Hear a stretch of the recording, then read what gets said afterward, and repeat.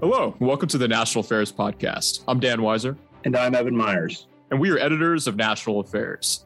National Affairs is a quarterly journal of essays on domestic policy, political economy, society, culture, and political thought. It aims to help Americans think a little more clearly about our public life and rise a little more capably to the challenge of self-government. It is published jointly by National Affairs Incorporated and the American Enterprise Institute. Today, we are very excited to be joined by Dr. Alan Guelzo. Dr. Guelzo is the Senior Research Scholar in the Council of the Humanities at Princeton University, as well as Director of the Initiative on Politics and Statesmanship at the university's James Madison Program in American Ideals and Institutions. For our winter 2022 issue, Dr. Guelzo authored an essay making the case that we sometimes misunderstand the purpose and role of federalism in the constitutional system devised by the American founders. When a political party or group is dissatisfied with the national government's decisions, they often call for more power to be devolved to state or local decision makers in the name of federalism. But the founders had a richer understanding of federalism, Dr. Guelzo writes, one that did not simply privilege states' rights or localism, but was concerned with, quote, keeping power as much out of the hands of the scheming and the unpredictable, whether they be at the local, state, or national level. Dr. Guelzo, welcome to the podcast. Thanks for joining us. Well, it's very good to be here, and my thanks to Dan and Evan for making this possible. Certainly. So, Dr. Guelzo, I want to start, of course, where you start your piece in your intro. And you have this great quote at the beginning where you say, the question of how to balance state and national power was perhaps the single most important and most challenging question confronting the early republic. We thought this was a great quote that really kind of is a nice little intro or teaser into your essay. And so this got us curious. What inspired you to write this essay? Do you feel that Americans have forgotten, or perhaps maybe they never learned how the founders viewed federalism, how they understood federalism, and then, of course, how that should understand how we think about it today? What was kind of the impetus behind writing this essay?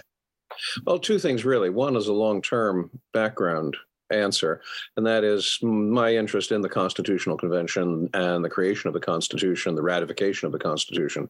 Those extraordinary events that occur between 1787 and 1792 that make the Constitution what it is. Certainly they are remarkable. Madison himself simply typified them as nothing less than a miracle. Mm-hmm. And it's produced a Constitution, an instrument of government, which has had longer innings than any other instrument of government that modern societies have functioned with. So there's an intrinsic interest that I have in the issues surrounding the Constitution itself. My, shall we say, specialty as a historian is about the Civil War era. But in a sense, that too is about the Constitution, because the issues that were at stake in the Civil War era were very much issues of the Constitution and had long roots back to the Constitutional Convention.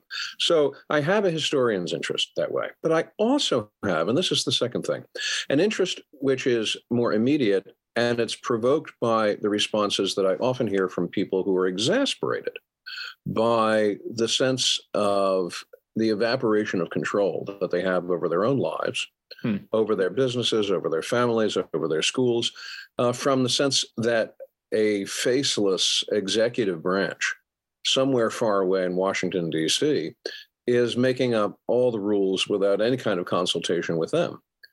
And the answer to that problem often comes in the form of, well, if we would only localize these questions, if we would put issues like this back into the hands of localities, then they would solve it because you're liable to get more wisdom at that level than at the federal level. Mm-hmm.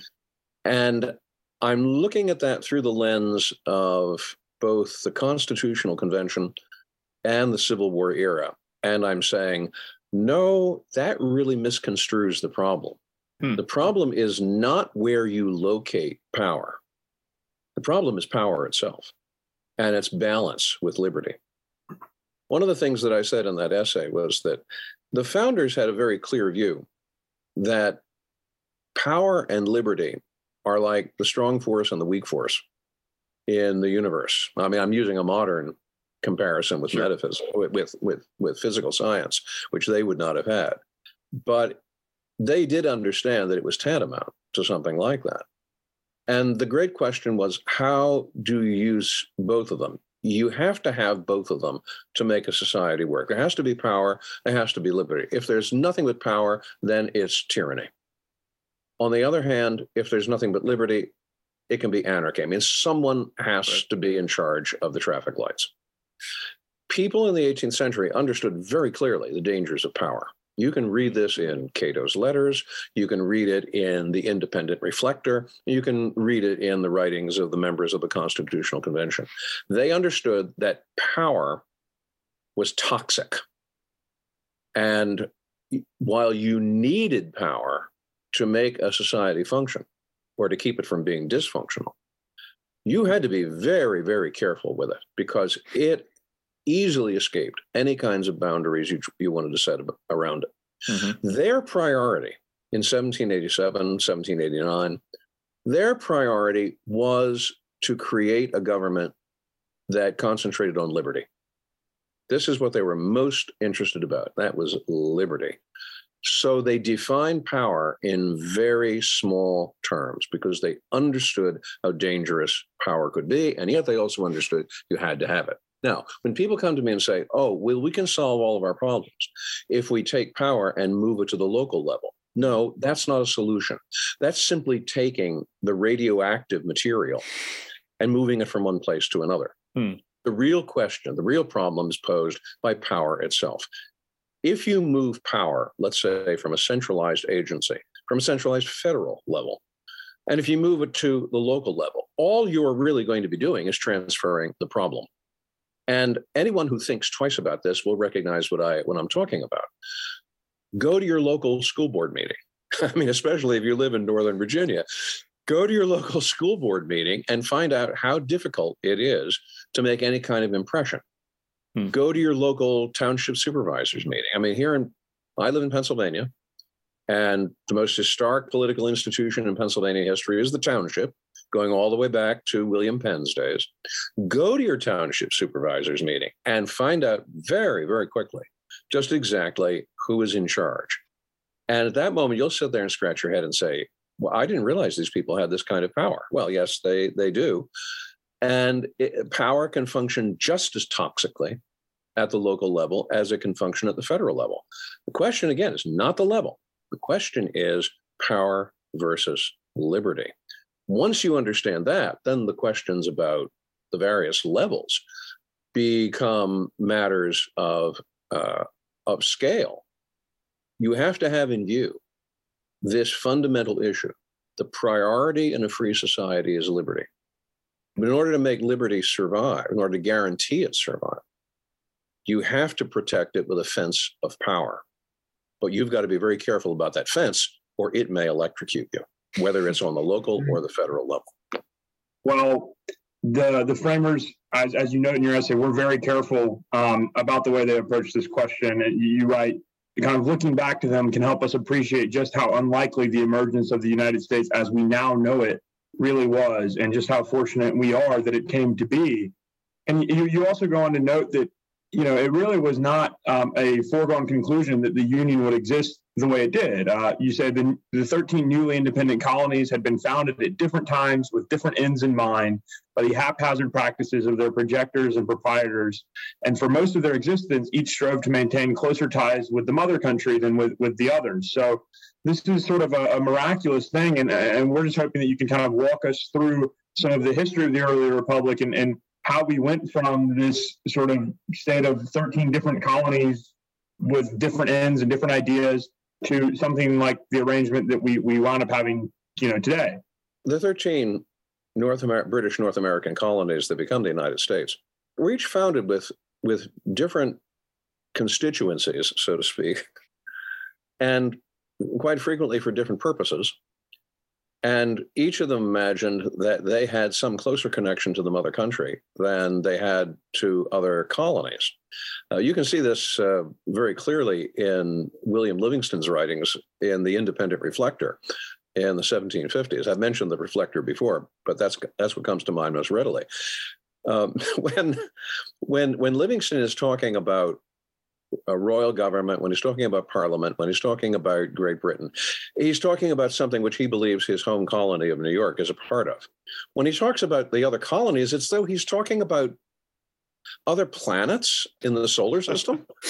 There's no real sense of connection to them the way there's connection with Great Britain. which is surprising because we're looking at an ocean 3,000 miles wide, and we're thinking, why would they think they have a closer connection to London if they're sitting in New York than to Philadelphia? Well, I hate to break the news to you, but in the 18th century, physically speaking, that almost was literally true. If you were going to connect between New York and Philadelphia, you had very poor ways of doing it. The best way to get, let's say, from Boston to Philadelphia was to get on a boat. Venturing along roads that were not much more than cow paths, in conveyances that moved at not much more than 20 miles a day, meant that Philadelphia was really pretty remote from New York and from Boston.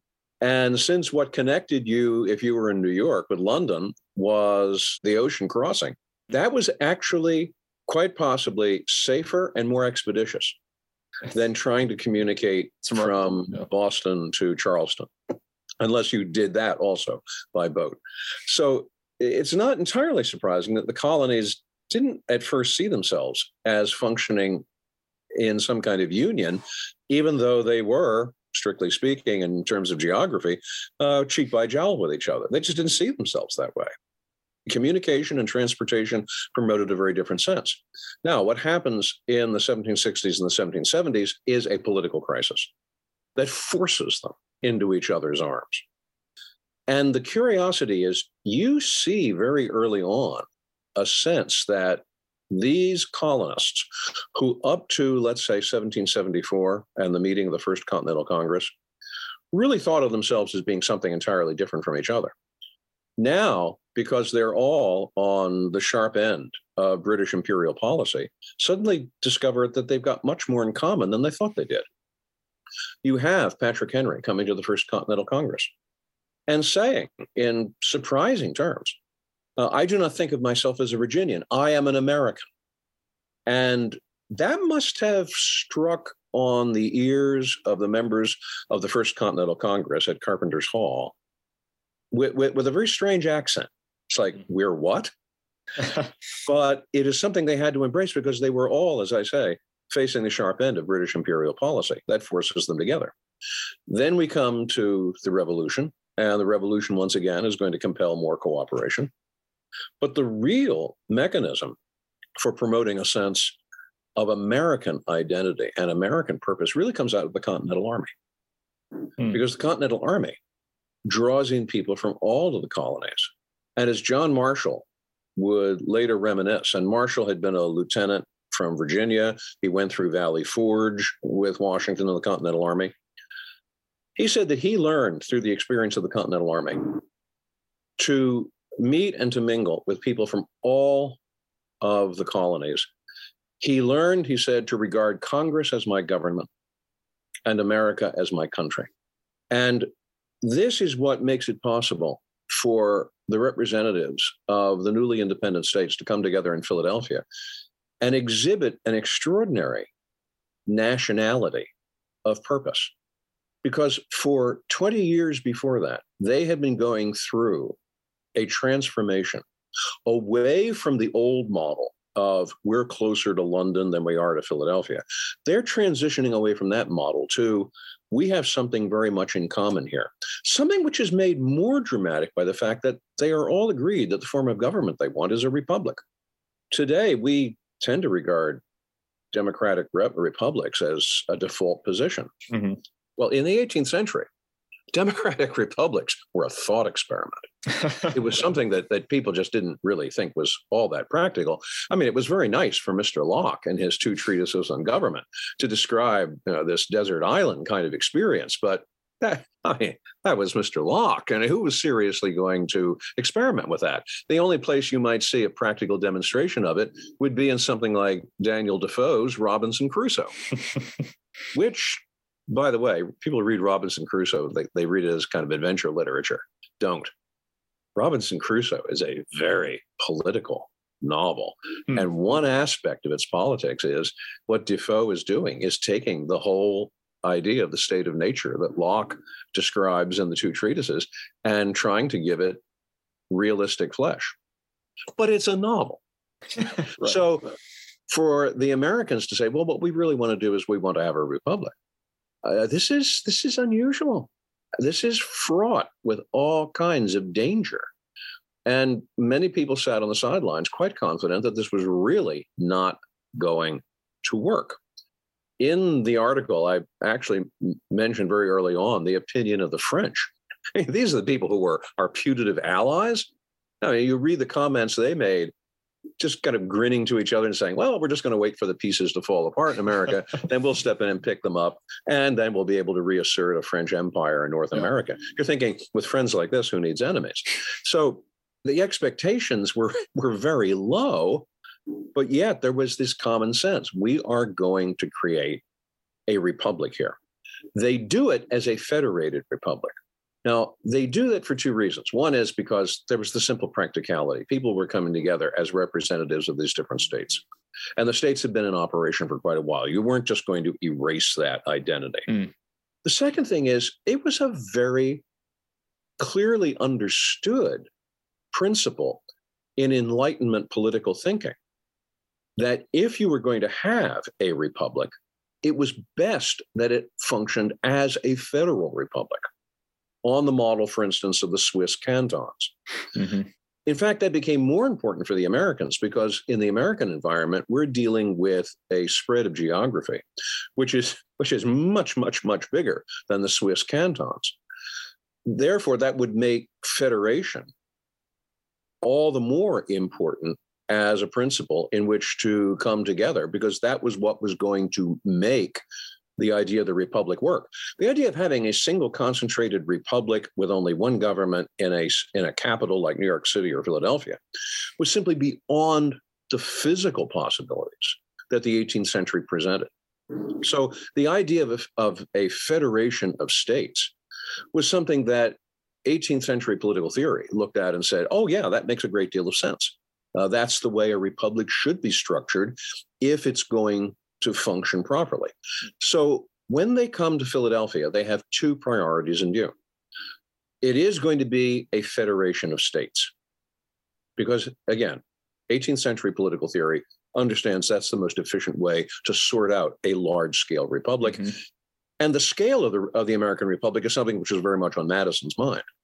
All right, that's one thing. The second thing they want to come to is this sense of this really is a nation that we're making, not just a league of independent nations.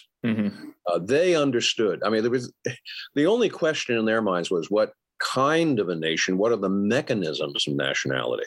But there was never any real doubt that the members of the Constitutional Convention come together to create a nation.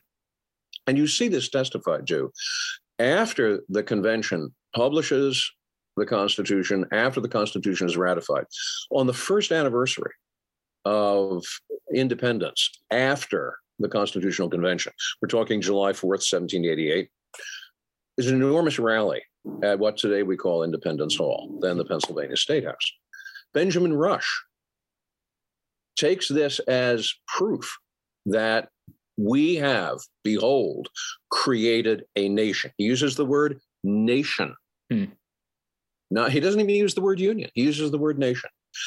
If you look at the political theory textbooks that are written by Americans in the early republic, and I'm thinking here from 1800 to 1840, over and over and over again, what they're stressing is the nation.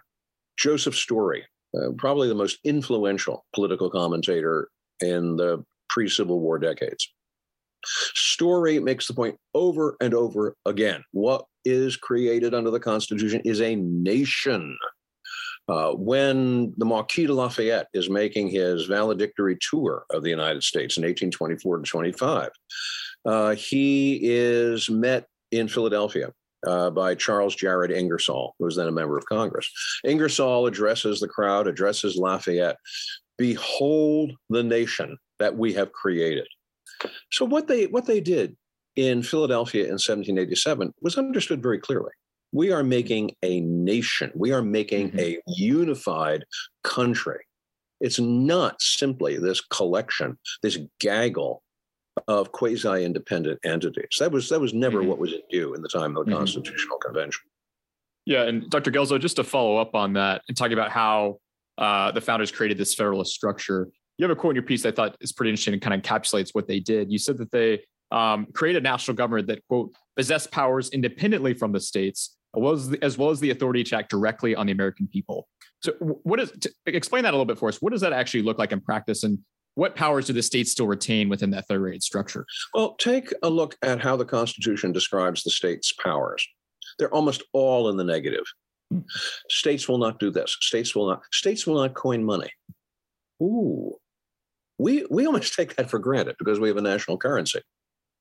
But before 1787, each state was cooking up its own currency. And in some states, those currencies were scarcely more reliable than the paper they were printed on. Not only were they printing their own currencies, but they were writing their own economic laws. The state of New York had tariffs in dealing with other states.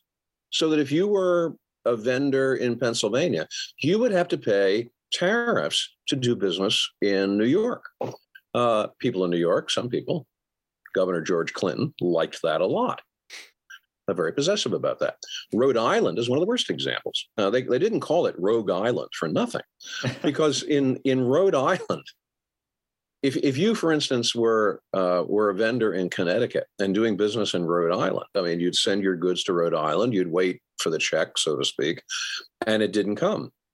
So you would threaten to go to court in Rhode Island, only to find that the judge in Rhode Island would sequester the proceedings and declare that the debt had been paid in certain amounts of Rhode Island currency. So basically, if you were the Connecticut vendor, you got stiffed.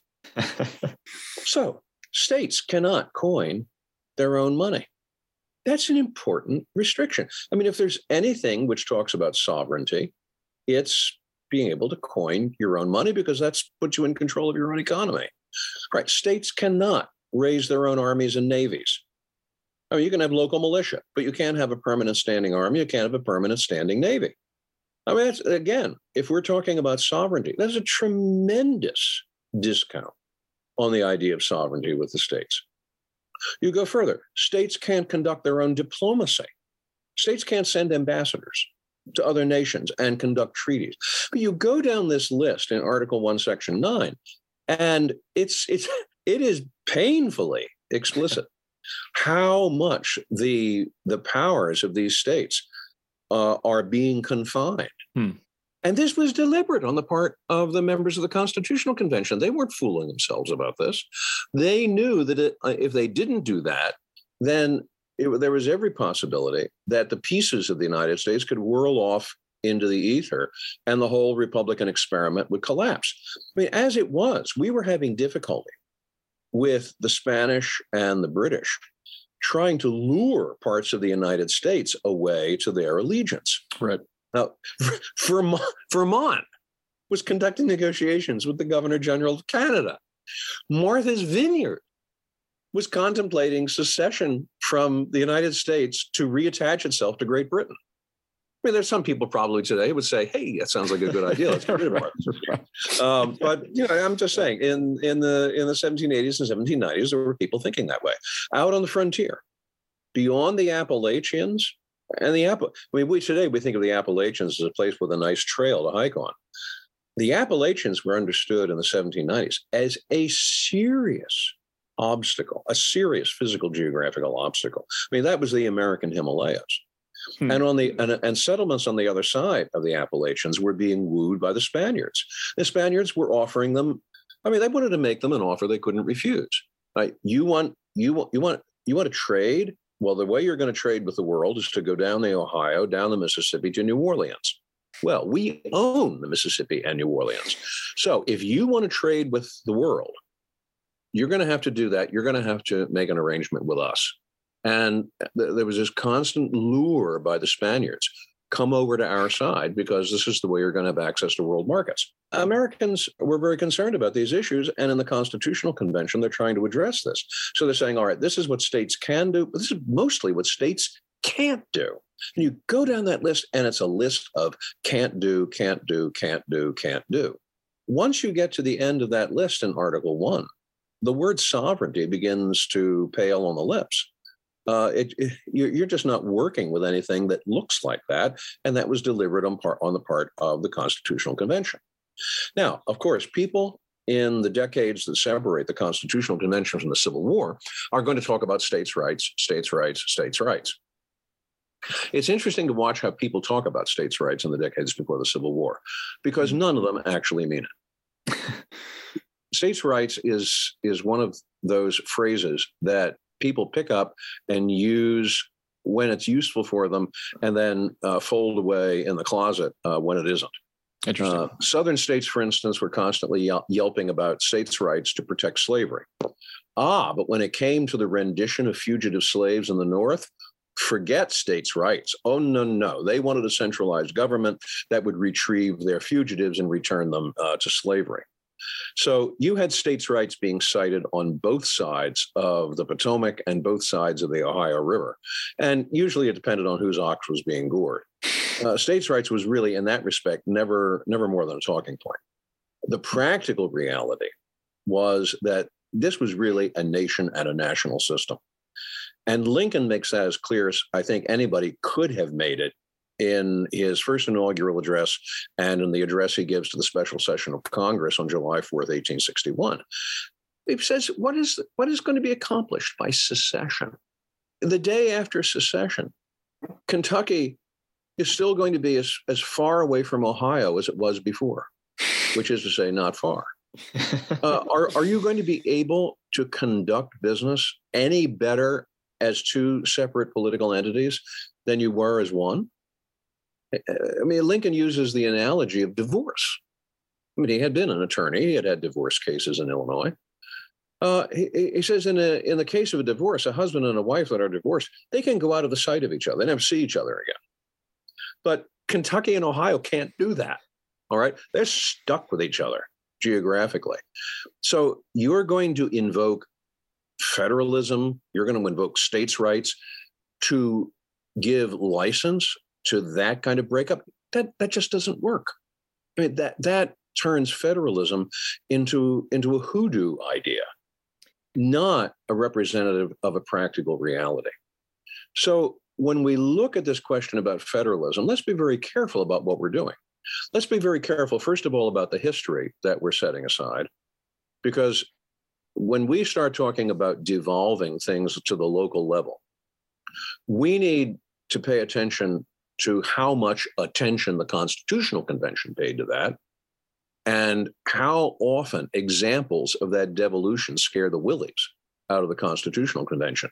And I mentioned New York tariffs and Rhode Island economic policies only as an example. If you want to talk about a federalism that just sends everything down to local levels, then be prepared to replicate the experience that the Constitutional Convention was supposed to remedy. Mm. The other thing is this, and that is we are and have been a physical geographical unit.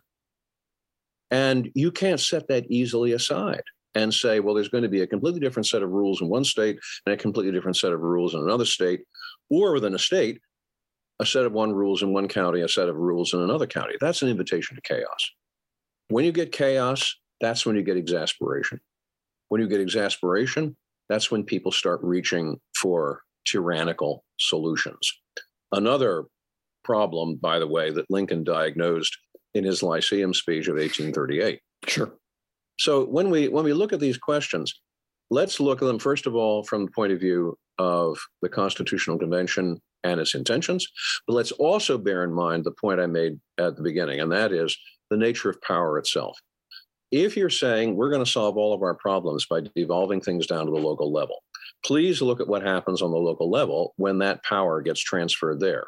People can get as drunk on power on a school board as they can in the halls of Congress.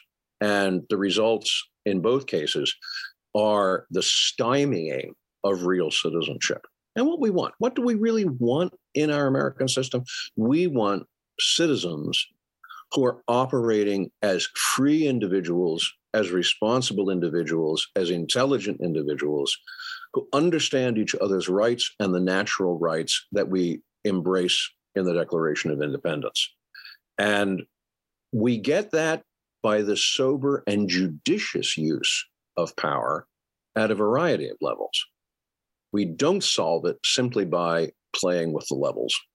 You've been, at the beginning of this podcast, you sort of mentioned that you had a historical interest in this subject, but also that you thought it was as timely, given kind of the nature of our politics today. And we've talked a lot about the history, but I wanted to see if we could venture a little bit into how you see this kind of playing out today. You know, you mentioned in this previous answer that states' rights for a long time was something that just kind of got thrown around whenever it was advantageous for a certain interest group or a certain group of people to kind of use that term. Do you think something similar is happening with kind of localism or federalism today? I mean, one thing that I think about, for example, is it's very possible a lot of conservatives are advocating for abortion to get kind of devolved to the state level, right? Overturn Roe, something like that. There are other issues in which Democrats kind of want other issues to be devolved to the state level. I mean, I guess I'm wondering, do you actually think these are principled claims that, like, hey, we really believe this should kind of happen at a localized level, or do you think something similar is happening, and in the sense that people are kind of just using federalism and the way that people in the early republic once used states' rights? Well, I think that's sometimes the case, but I think a lot of the times the arguments miss the real elephant in the room, and that is the regulatory state. It seems to me that one of the great problems that we deal with, and in fact, I would say almost the principal problem that the complaints that people have about centralization of power have, what the real root of that is not that they're looking at constitutional government. They're not looking at Congress. They're not looking at the executive. They're not looking at judiciary as being the real fountain of centralized power. What we're often encountering more and more and more is the centralization of power in the hands of a regulatory state. And that is a regulatory state which has almost become a fourth branch of government, to which there is no reference whatsoever in the Constitution. It was said many years ago by an interesting thinker, James Burnham, that capitalism is in danger of being supplanted by managerialism. That what has occurred in our time is a managerial revolution. And what that has done is to create a state, a regulatory state that promotes authority and discipline over freedom and private initiative. Now, what this means in terms of what we experience today is most of the time, the things that we complain the most about in terms of centralization, the things we complain the most about when we're appealing for localism are not complaints about the constitutional structure of government. What we're complaining about is the transfer of power into the hands of executive departments, commissions, boards, agencies, which don't seem to have any accountability to anybody. And maybe this is an example of what Robert Michaels called the iron law of oligarchy, that all forms of government sooner or later morph into some kind of form of oligarchy. But what it does illustrate to me is a comment made by Theodore Lowy, that we have arrived at a place where the administrative state, where the regulative agencies have basically sidelined the legislative and judicial branches. And Theodore Lowy made this comment, which I thought was enormously illuminating. Congress, he said, Congress passes instructions to administrators rather than laws for its citizens. And I'm afraid that's painfully true. But as I say, it's the invisible elephant in the room, because most of the time that's causing most of our discontent, but we don't see it that way. Now, what would be the solution? Some people would recommend, all right, let's go in and abolish the regulatory state.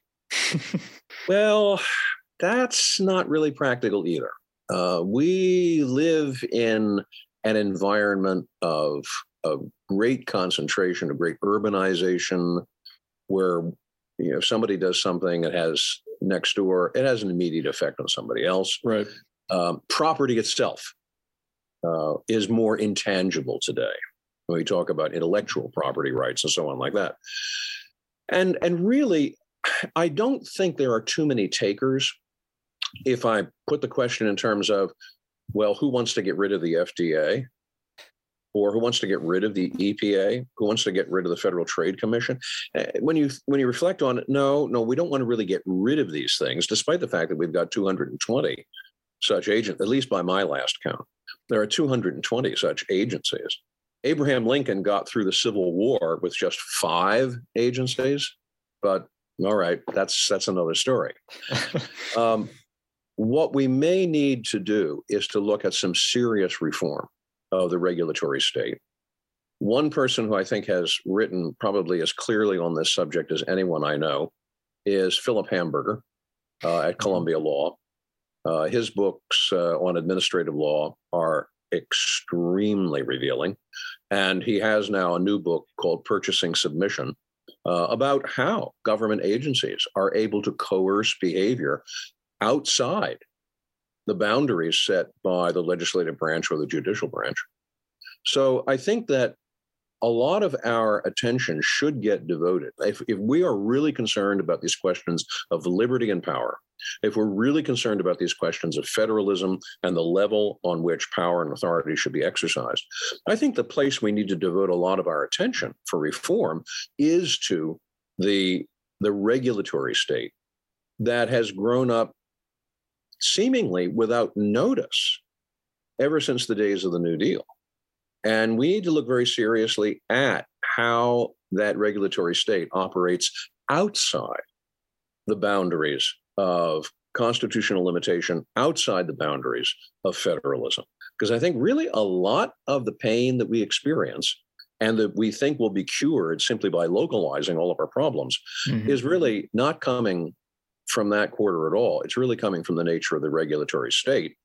And the regulatory state can be just as nasty on the local level as it is at a national, a state, or at a municipal level. Yeah, Dr. Guelzo, a final question for you. And I think your point about reforming the administrative state is well taken.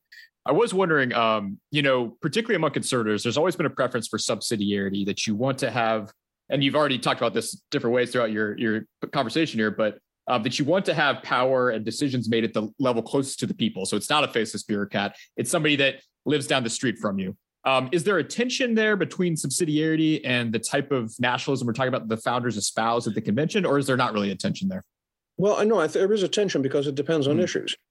If you have to make decisions about national security, you don't want them being made by the local township supervisors.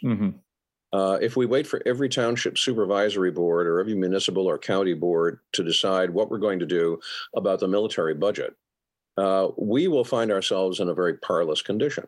I mean, as soon as you put it in those terms, there's a moment when everybody recognizes, no, we don't want localism. There are many places in which localism will not function strictly as localism. What about riparian rights? What about the navigation of major waterways? This is still an economy where a lot of our economy moves on our inland riverways. Think of this enormous waterway system that drains the central part of the North American continent. The Missouri River, the Ohio River, down to the Mississippi. That is still an extremely important economic factor. The port of New Orleans is still the largest port in the United States. It surprises my students. I ask them, what do you think the largest port is? And they'll say, well, New York. Or maybe a few of the more sophisticated will say Houston. All right, they're big. But New Orleans is still the Big Easy because so much of our commerce moves down along those waterways. Are the problems of those waterways going to be managed adequately purely by local authorities? No, of course not. We realize that right away. So we need to look at how agencies, how regulation, how power is distributed in the healthiest way and make those determinations. I don't have an easy algorithm, and I don't think there is an easy algorithm for it. That's why when I hear people pop up with quick solutions like, well, let's just localize everything, I know what they're doing. They're responding to pain. And believe me, I feel their pain. I have been in local government myself. I have seen how it operates. And I also have seen that, quite frankly, it is not often pretty. Given some of my memories, given some of my experience of that, there are some people on local levels of government I would never want to see power pass into the hands of. We have to be thoughtful. We have to be careful. We have to do a comprehensive look at how we are living in the 21st century and prioritize at the very top the importance of liberty, but also understand how we need to use power responsibly and where that should be distributed. That may really be, especially with the presence of the regulatory state as a factor, that may be the big challenge of conservative thinking for the next several decades. Thinking through that and coming up with the solutions that will promote liberty, that, it seems to me, is the most important thing. Liberty is always number one on the agenda of the founders. People often complain about gridlock in Congress. I hear that among my students. And I say to them, look, gridlock is what they wanted. They want the founding fathers. The founding fathers didn't give a wet slap about efficiency. What they cared about was liberty. And if what you got was something less than efficiency, that was fine with them. I think it was Washington who, when he was asked about what the purpose of the Senate was, he said approximately the same purpose that the saucer is for the teacup. You pour the tea into the saucer so that it can cool. And that analogy, it seems to me, is workable on many levels in American government. So I part with this formula. Liberty is what we desire the most because it's a reflection of our natural propensities, of our natural rights. But we also have to use power. How wise will we be in the use of power? The founding fathers were abundantly wise in their use of it. Let us emulate their example. I think that's a wonderful place to end it, Dr. Guelzo. Thanks so much for joining us. I think your historian's perspective is super interesting on this issue, and I think it'll be very helpful for our audience. So thanks so much for joining us. Oh, very good. Thanks for having me. It's been wonderful to talk today. Absolutely. If you'd like to read Dr. Guelzo's essay or other articles in National Affairs, please visit our website at nationalaffairs.com. Consider subscribing. In addition to a printed copy of National Affairs, subscribers obtain unlimited access to our online archives. And you can listen to more episodes of our podcast by subscribing on Apple Podcasts, Spotify, Stitcher, and other podcast apps. You can also follow us on Facebook and Twitter at National Affairs. Thanks for listening.